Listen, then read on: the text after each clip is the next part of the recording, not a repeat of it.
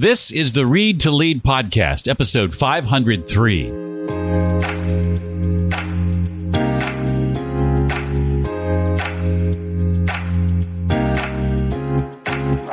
Feedback, it's a gift. We're giving you an opportunity to improve and be a better person.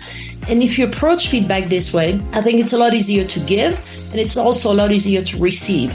Leadership doesn't have to be complicated. Moms have known this all along as they practice their own no-nonsense form of leadership. Hi, I'm Jeff, and this is the Read to Lead podcast. It is the podcast that's dedicated to your personal and professional growth. If you want to achieve true success in business and in life, guess what? You might want to start a reading habit, and this podcast is designed to help you do exactly that. Each week, I'm joined by a successful and inspiring author. We talk about his or her latest book and their unique insights in areas such as personal and professional development, leadership, productivity, career, business, marketing, sales, entrepreneurship, mindset. You get the idea. In a moment, we'll sit down with Valerie Cockerell, author of Manage Like a Mother, Leadership Lessons Drawn from the Wisdom of Mom. And lest you think this be a book just for women, I'll be asking Valerie to share about whether it's possible for men to manage like a mother and whether or not they should. Hint, all signs point to yes.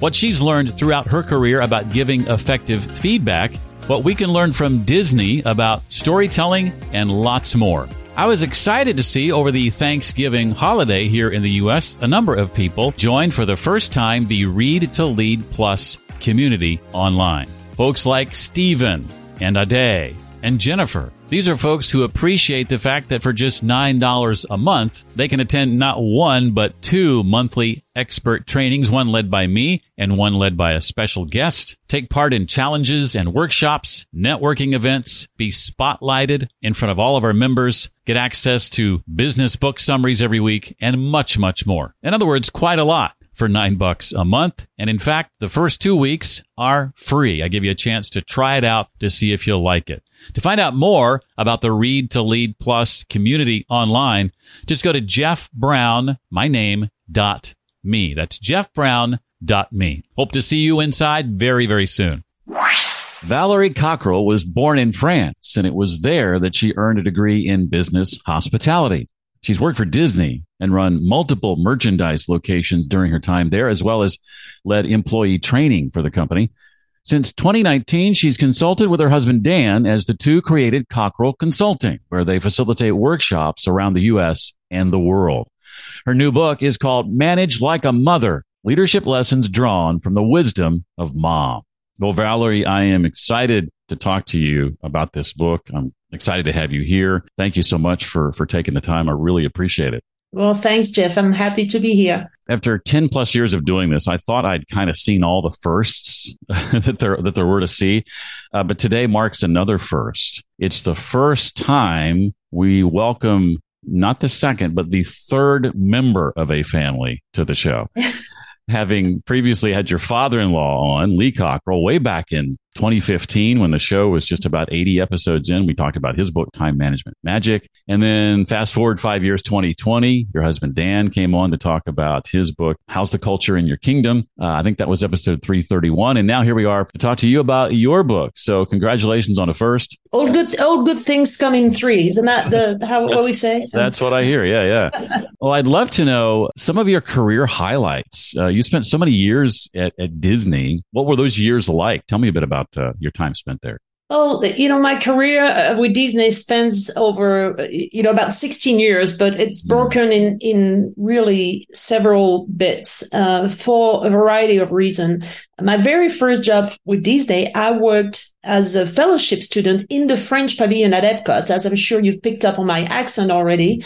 So born and raised in France, and I was given the opportunity to come to Florida and represent my country with a 1-year visa, which I did. And that was probably one of the best decisions I ever made in my life, because not only I discovered the US, I discovered American culture, I discovered Disney culture, and I made friends from all over the world. So that was a great experience. Now, little did I know that would eventually bring me back to Disney, because about 3 years later, they contacted me and said, we're about to open a park in Paris. We'd like to hire you because you worked for us before and you speak English and for all these good reasons. And it literally took me 3 seconds to say, yeah, sure. Where do I sign? So that was fun. And that's how I met my husband, Dan. And then we did the opening of Disneyland Paris, which was an incredible experience. I mean, you have 12,000 employees working towards this new theme park, which, at the time in 92, there wasn't any real theme park in Europe. So there was all that curiosity. And also, the French were not too warm about it. They were like, oh, here we go again. Big American culture is coming to pollute our culture, and they all loved it eventually. But so that was a great project. I thoroughly enjoyed that. I learned a lot. I worked in retail for Disney at the time and ran multiple retail locations. And then Dan and I got married. Even though we stayed in France for 5 years, we eventually relocated to Walt Disney World. And I took a bit of a break between the two so we could settle down. We had one son at the time, our oldest son, who was born in Paris. So it was little. So I took a little bit of time off just to get organized, and then went back to Disney, still in retail. And there, the next highlight for me was I worked on the Millennium Project, which centered around Epcot. So here I was at the time, I was in charge of all the merchandise assortment for Epcot. And that project was really interesting because the scope of it was about as big as the opening of Disneyland Paris, because we were renovated so many locations in Epcot, but we had to be open during the day. So most of the work, I mean, there was the disruption was just incredible. Wow. And that made it more challenging than the actual opening of Disneyland Paris. So that was the third thing. And then the fourth thing I can think about is we had 2 more children. Margot and Tristan were born in Florida. And I took some time off to really focus on the kids. And I came back to Disney. Well, actually, Disney came back to me. And that was Disney Institute. And Disney Institute needed somebody who spoke French, who could facilitate programs, leadership programs and customer service programs to their outside clientele. Just, for your audience, if you don't know what Disney Institute is, we train outside organization on the Disney way and outside leaders. And that was interesting because that got me to do something I never thought I would do, which was public speaking. And then it got me to get familiar with other industries than Disney, because I had always worked in the hospitality industry. And I'm like, oh, man, there's a whole world outside Walt Disney World, right? So that was a great learning experience. So these are really the highlights of my career with Disney. Some of my favorite things to watch on Disney Plus are some of the park opening type documentaries and just the process that they go through in opening a park in another country. Fascinating. And I do want to say up front that I did take 2 years of French in high school, but that's been a long, long time ago. And I would very much appreciate it if I were not tested on that material today. Okay. Next time, though, you're getting a rain check. Okay. Well, I love many of your books' chapter titles as they play on the parenting theme. There's Teach Them Their ABCs. And one I heard from my parents and my mother especially often, Because I Said So, is another chapter title. Tough Love. Can't We Just Get Along? That's another one I heard from her a lot. Where Do Babies Come From? Tell me the story of how the book came together, just the genesis of the idea. And then kind of once you had it, what happened next? Well, several things happened. First of all, I grew up with my mother always saying, I wish I was 20 and I knew what I know now. And I heard that so many times, every time I would roll my eyes, right? And then, now that I'm on the other side of 50, I feel it. I mean, I know exactly what she meant. I wish I was 20 and I knew what I know now. And especially when it comes to leadership, because in my 20s, I became a leader and I had no idea what I was doing, none whatsoever. So it occurred to me that, we need to pass on our knowledge to younger generation. And there's a lot of aspiring or new leaders out there who are the person I was 30 years ago, looking for solutions. The other thing that was happening, I realized because I went back and forth from being a stay-at-home mom to back to work and so on, I realized that what is required of a great leader is pretty much the same that is required of a mom. There's really, the soft skills are the same. And that's how the book came to be. Now, the other thing too is my father-in-law, Lee, would always talk about how his mom, he grew up in Oklahoma, and his mom was, she taught him so many of the principles that he applies in his life, and she influenced greatly the person he is today. So that kind of, fed that idea. And the more I started digging into it, the more I realized the similarities between the two, and you think about being a leader, you have to be patient. You have to have diplomacy. You have to be consistent. You're in it for the long run, right? Mm-hmm. Much like parenting, and you never end parenting. It just never ends. It's forever. It's for your entire life. And you also have part of the job. Doesn't matter how many books you read or how much training you get, you will always have a part of on-the-job training. And it's the same as a parent. As a mom, you read what to expect when you expect it, and then what to expect the first year, and then the first 3 years, and so on. But there's still scenarios and things that you never could have anticipated. And you need to think about it and find a solution and come up with it. And you learn as you get better as you go. You mentioned your mom, and I noticed you dedicate the book to her. You've shared certainly plenty of wisdom already, but what specific wisdom from her would you say has found its way into your writing? Well, my mom, she's quite a character. She's still with us. She's 91 years old, and she's the quintessential French woman. Always, she's a fabulous cook. She's from that generation that knows how to do everything. And this is by necessity, because she was born in 1932, grew up during World War II. She was from a poor family. So, had to learn how to garden to feed yourself, how to sew your own clothes and knit and just do about everything. She started working when she was 16 years old to help support the family, because they had, very little money and very little food. But what is really interesting is through all this, my mom has always been very practical, very pragmatic with life, but she's also remained very optimistic. I think when you're 90 years old, you realize life is made of ups and downs, and there will be better times. And mom's always been like this. When COVID-19 happened, she was like, all right, COVID-19, hold my beer. Let me get my sewing machine out. And she started making masks for everybody. Wow. And it doesn't faze her, because she's been through so many of those things. So that potential, that ability to stay optimistic, I always admired that in her. And the other thing too, and that's a story that I've started to share more and more, because I think it's remarkable. When my dad passed away, my mom was 72 years old, and she had never driven. And she found herself living in a small town, no public transportation. She had to rely on other people to get her where she needed to be. So one day I was back in the US. She calls me and she said, "You'll never guess what I did." I said, "What'd you do?" She said, "Well, I bought myself an automatic car and I signed myself up at driving school." Can you imagine? I mean, these people in the driving school, they see this 72-year-old woman who shows up and says, "Please sign me up. I want to take lessons." And she did. She got a driving license. Wow. And she had bought an automatic car because it's a lot easier to drive than stick shift. And she doesn't drive on a big highway or at rush hour, any place like this, but she gets to her grocery store, she gets to a hairdresser, and she's just incredible. And she's 91, she still drives. She's never home. I'm just in awe of all, this ability to say, all right, I'm 72. I'm not going to let my age or my gender or whatever, or my circumstances dictate what I can or cannot do. I'm just going to go for it. And she does. And that's impressive. I love that. My mom is 82, and your mom reminds me a lot of my mom. But I hope she's still as spry as she is now when she's close to your mom's age. That's awesome.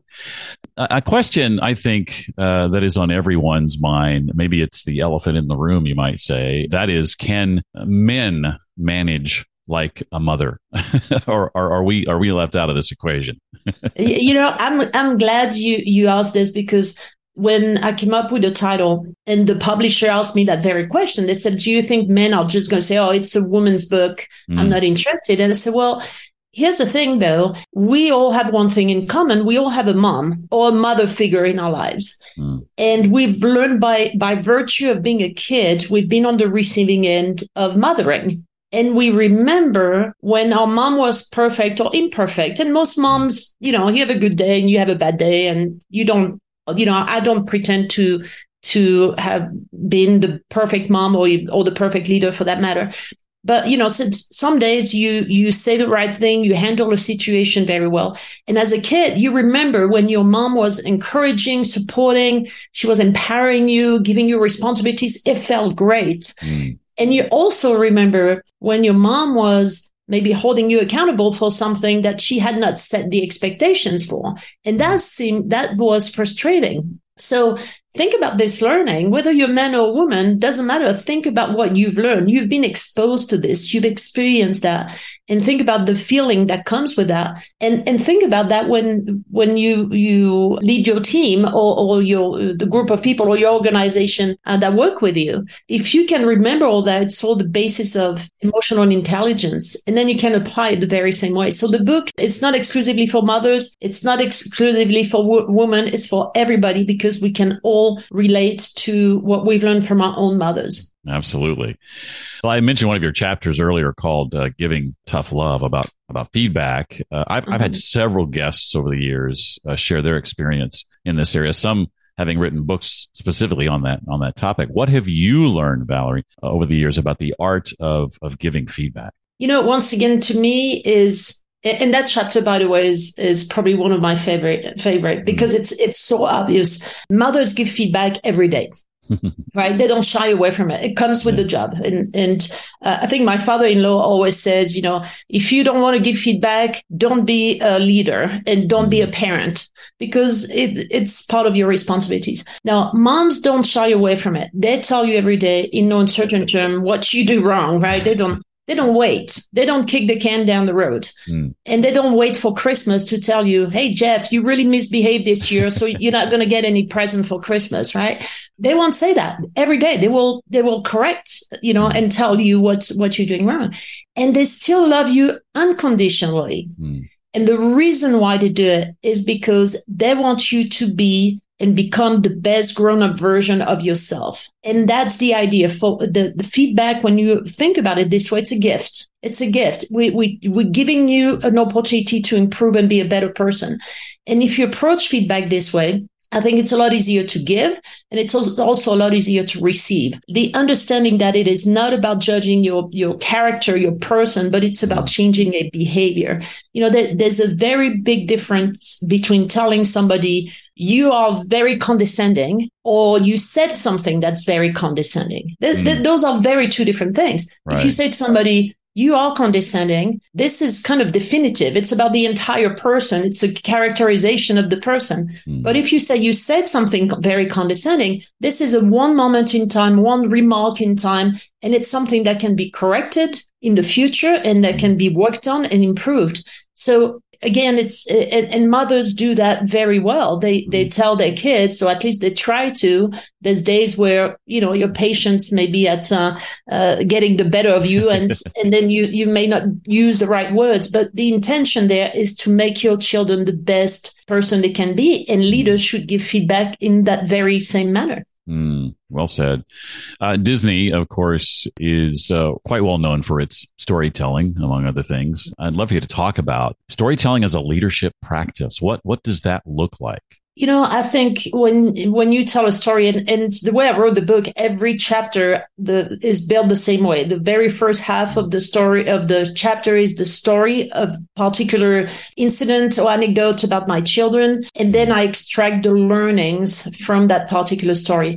And I tell people, I said, if you don't like the leadership part of it or the dry part of it, just read the stories, and you will remember it, because that's the thing of stories is you can relate. I'm sure many people out there, if they have children, or if, again, they think about their own childhood, they will relate to these stories, and maybe they can substitute with their stories of their own and say, oh, yes, something like this happened to me. There's one of my chapters, I talk about how my kids were just bickering at the back of the car, and I dropped them off by the side of the road, and I drove off. And I'm sure many, many moms or many people out there will remember a similar incident, whether they left their kids on the sidewalk or their parents left them on the sidewalk. So, the idea is connecting with people. When you tell a story, it's relatable, it is memorable. And when it's memorable, it's something that you retain and you implement. And that was also my motivation is, often we tend to make leadership very complicated, and it's not complicated. It's very basic human interaction. And if you can take care of all of that, you're going to find yourself in a good place as a leader. And I think the story will bring it back to some simple concept. I did not reinvent the wheel in that book, but I'm explaining leadership principles through the lens of raising kids. And I think the story will connect. And when you're emotionally connected with the story, you remember it. And that's my goal. It's giving people some tools, tactical things they can do so they can become a better leader. I don't have any memories of my mom pulling over and leaving me standing on the sidewalk, but I do have a distinct memory of my mom pulling over and taking me out of the car and spanking me at the sidewalk before tossing me back into the car. Yep. And I'm sure I deserved it, whatever it was. When I talked to your father-in-law, Lee, not surprisingly, we talked mostly about time management. I'd love to know, what has your career taught you about managing time effectively? It's funny you talk about Lee, because he was working at Disneyland Paris when we were, and he was teaching his time management class, which every single leader at Disney at the time had to take. And I probably was one of the last one going there reluctantly, in typical French fashion. I just dragged my feet. I was like, oh, here we go again. One of those classes. Let me tell you, if you think you don't need a time management class, you probably do. And that was the lesson number one. I think, it's, for me, the most important part of time management is putting the right priorities front and center and making sure that, time is precious. It goes away. You can never get it back. So making sure you apply it to what will bring the most value to your life, to your long-term goals. One of the book, I talk about time management in the book, because I always say, if time management was an Olympic discipline, I think mothers would be the dream team. They would get the gold medal every time, because that's the only way you survive as a mom, especially when, in my case, I have 3 kids, and whether you have 1, 2, 3 or more, it's, there's after school activities, there's lunchbox, there's field trips, all of this stuff. So you have to be organized, but you have to sometimes say, you know what, we're going to leave the kitchen a hot mess because I'm going to spend some time reading book with my kids. Because when you do that, it may not matter, you have a choice. Do I clean my kitchen or do I go spend some time with my kids? If you read with them, that down the line, they will become avid readers. And if they're avid readers, they're going to have an easier time at school. If they have an easier time at school, everything kind of unravels in a better way afterwards. So I think moms instinctively, they know that, and they know that this is the real stuff. This is what really is important. And they're really good at this and focusing on what is important to the long-term goals. So to me, that's the most important thing. And then time management and getting organized in general, it's about, I think one of the biggest concepts is creating that proverbial village, having a support system. You can't do everything, especially today. The world is very complicated, and we got all kinds of technology at our fingertips, but the world is complicated. Logistics are really hard. So the only way to do this and survive is to create a network of people that help you, that you can lean on when you can't be in 2 places at once. Having, investing the time to build those relationships. Again, this is something that has a long-term impact, but, creating a network, because when you're dealing with crisis or you need some help, now you have people you can lean on.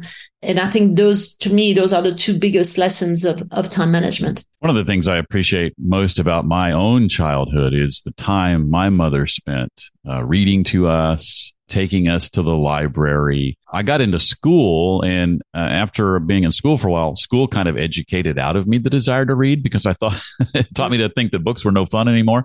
So it took a few years after school to rediscover reading and that love I had as a child. But my mom was the one who put it there to start with. Yeah. Speaking of learning and growing and developing and reading, what's your personal development philosophy, would you say? What level of importance do you place on continued, lifelong, ongoing learning? I think one of the biggest lessons I've learned is the more you know, the more you realize there's so much you don't know. That's so true. It can be, overwhelming, but I think I've always been very curious my entire life. I love traveling and I've always wanted to encounter new things and learn about new cultures and just new things in general. And I think for me, that's the beauty of reading, is anything is at your fingertips. You can just learn about anything that piques your interest. And I think we always underestimate the quality of the value of learning because of reading. Sorry, because when you watch TV or something, there's still a lot of distractions. But when you're in a book, to me, it's like a little bubble. There's no other things, and maybe it's the way I'm organized, but I tend to read. I read on an iPad. I have no notification, nothing. And for me, there's that ritual. Every night I get in bed and I'm like, okay, what is it? I usually read 2 or 3 books at the same time. Because there's a day when I don't want to read that book. It's a little bit too dense for me right now. I'm too tired. I want something a little lighter, a little bit more entertaining. So I usually have 2 or 3 things. So there's that moment where I lay down in bed at night and I look at my iPad. I say, all right, now I'm going to get on this one. That's how I feel today. And I love this. It's like opening little doors and say, okay, what's behind this one?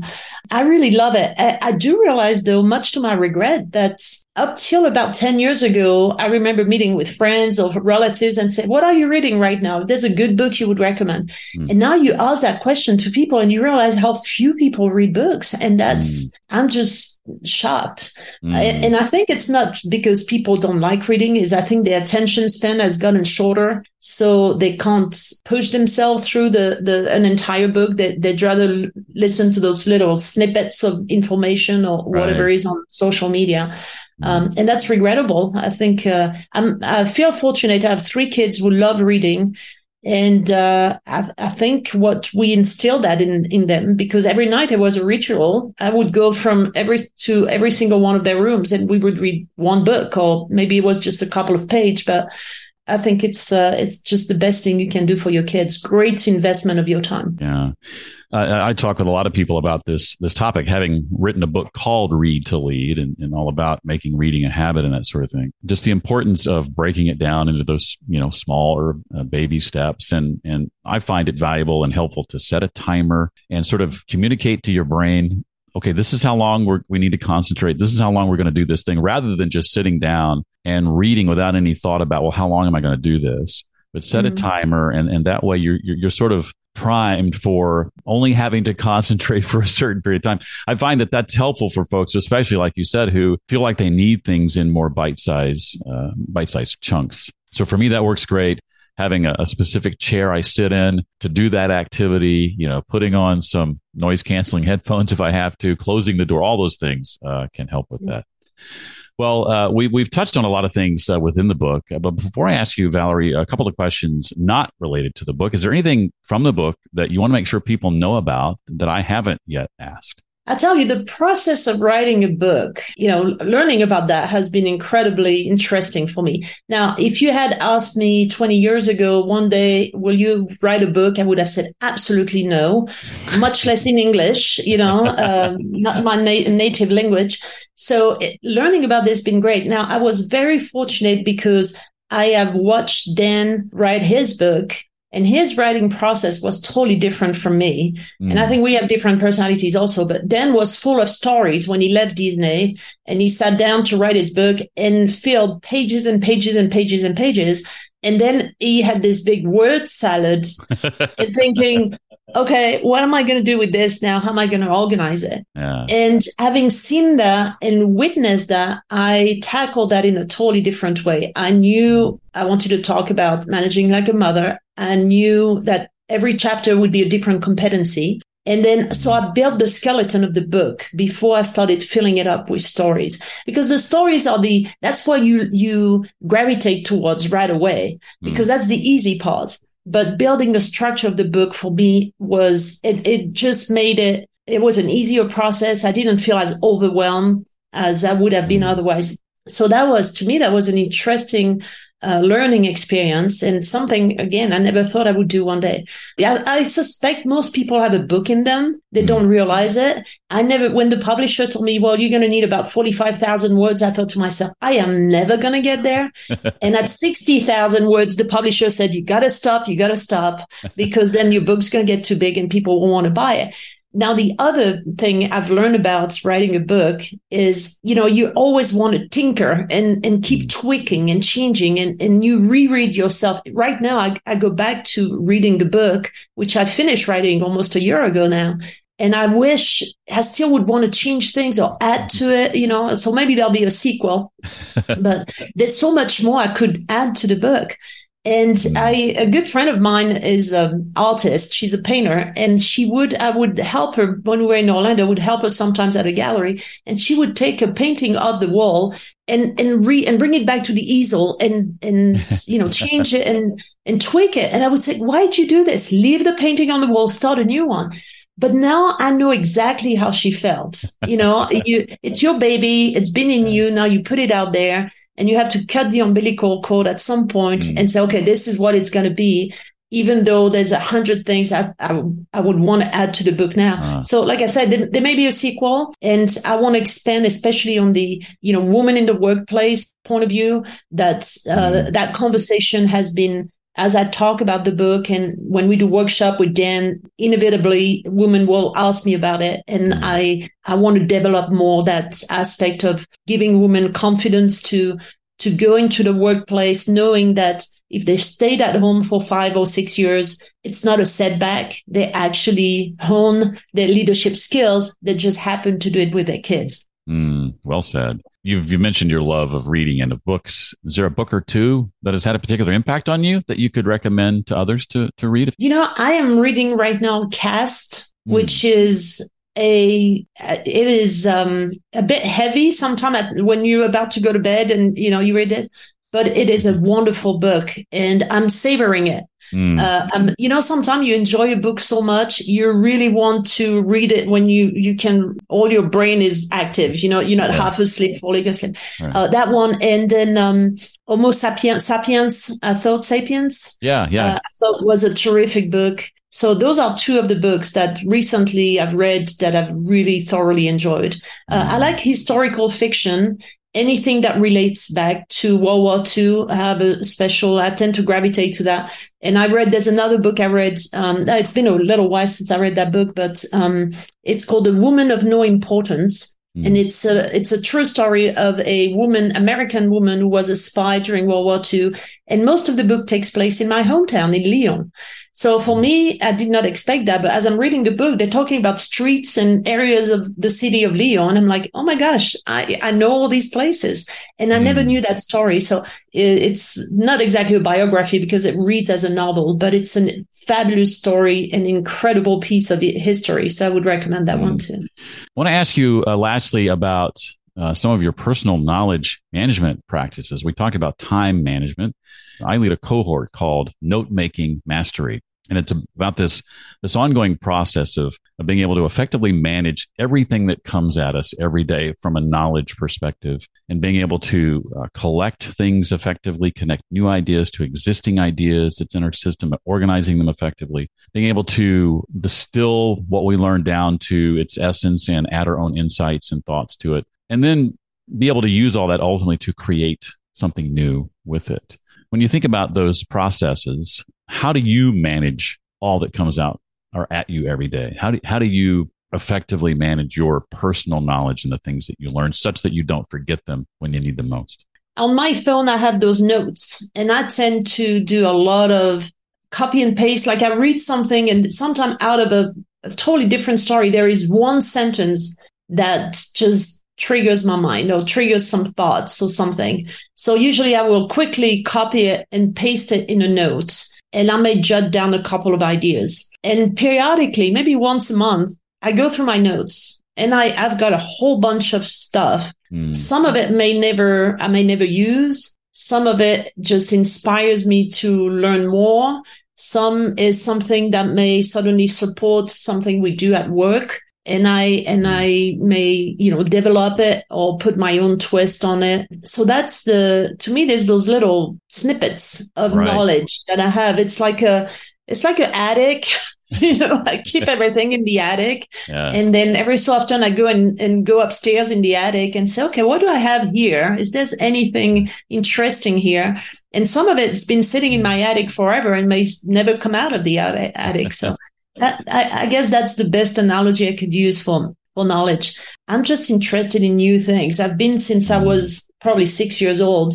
And I think one of the reasons why I love traveling is because you are confronted to new situations, new people, new cultures, new language, new ideas. And I love learning and absorbing all of this. And I realized the vast lack of knowledge we have, no matter how educated you are and how, well-traveled you may be. And there is just so much out there. So find what piques your interest and then dive in it and extract what you want from it and keep it in your attic. And one day visit and something may come out of it. I love that analogy in Sir Arthur Conan Doyle's writing and Sherlock Holmes. There's a Sherlock Holmes quote where he refers to the brain as an attic. I love that.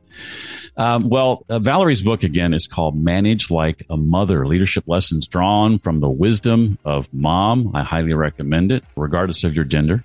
It will do you good for having read it and be a resource for months and years to come. Valerie, thank you so much for taking the time to be here. I really appreciate all you had to share. Thanks, Jeff. Thank you for inviting me. I thoroughly enjoyed the conversation.